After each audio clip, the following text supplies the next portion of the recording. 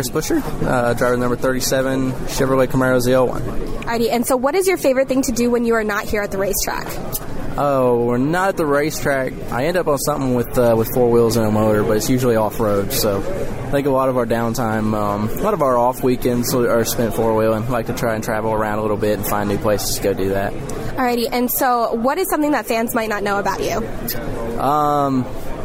Basically just a big redneck driving in circles for a living. So I guess that's probably a little rough way to put it, but it's something that started out as a hobby. My dad was a hot rod guy, and it's really how I got into sport was through just liking tinkering with stuff and trying to help him. And it really wasn't racing cars when I was 4 or 5 years old. Like, son had a motorcycle and was starting to race that, and I guess got a little later start on the 4 wheels at 9, 10 years old. But it's just something for me that it's been a love of cars that really started to break me into this deal.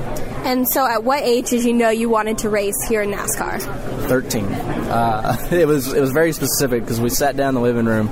We've been racing Legends cars for several years at that point, or a couple years, and sat down in the living room with my parents and the crew chief that was helping us with the Legends car stuff at the time, and sat down and said, all right, it's time to make a decision. It was sometime around March or April. Said, if this is going to be a hobby, that's great. Keep rolling with it.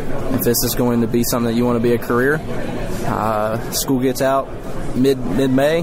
You're going to take off. Your summer break's going to be spent on the East Coast, traveling up and down, running 60 to 70 races over the course of 3 months, and trying to get the experience, the exposure. I was like, man, that sounds awesome. Let's do that one. So it's kind of the commitment right there. You knew that the summers of just hanging out with friends and goofing off were long gone, but I don't regret a second of it.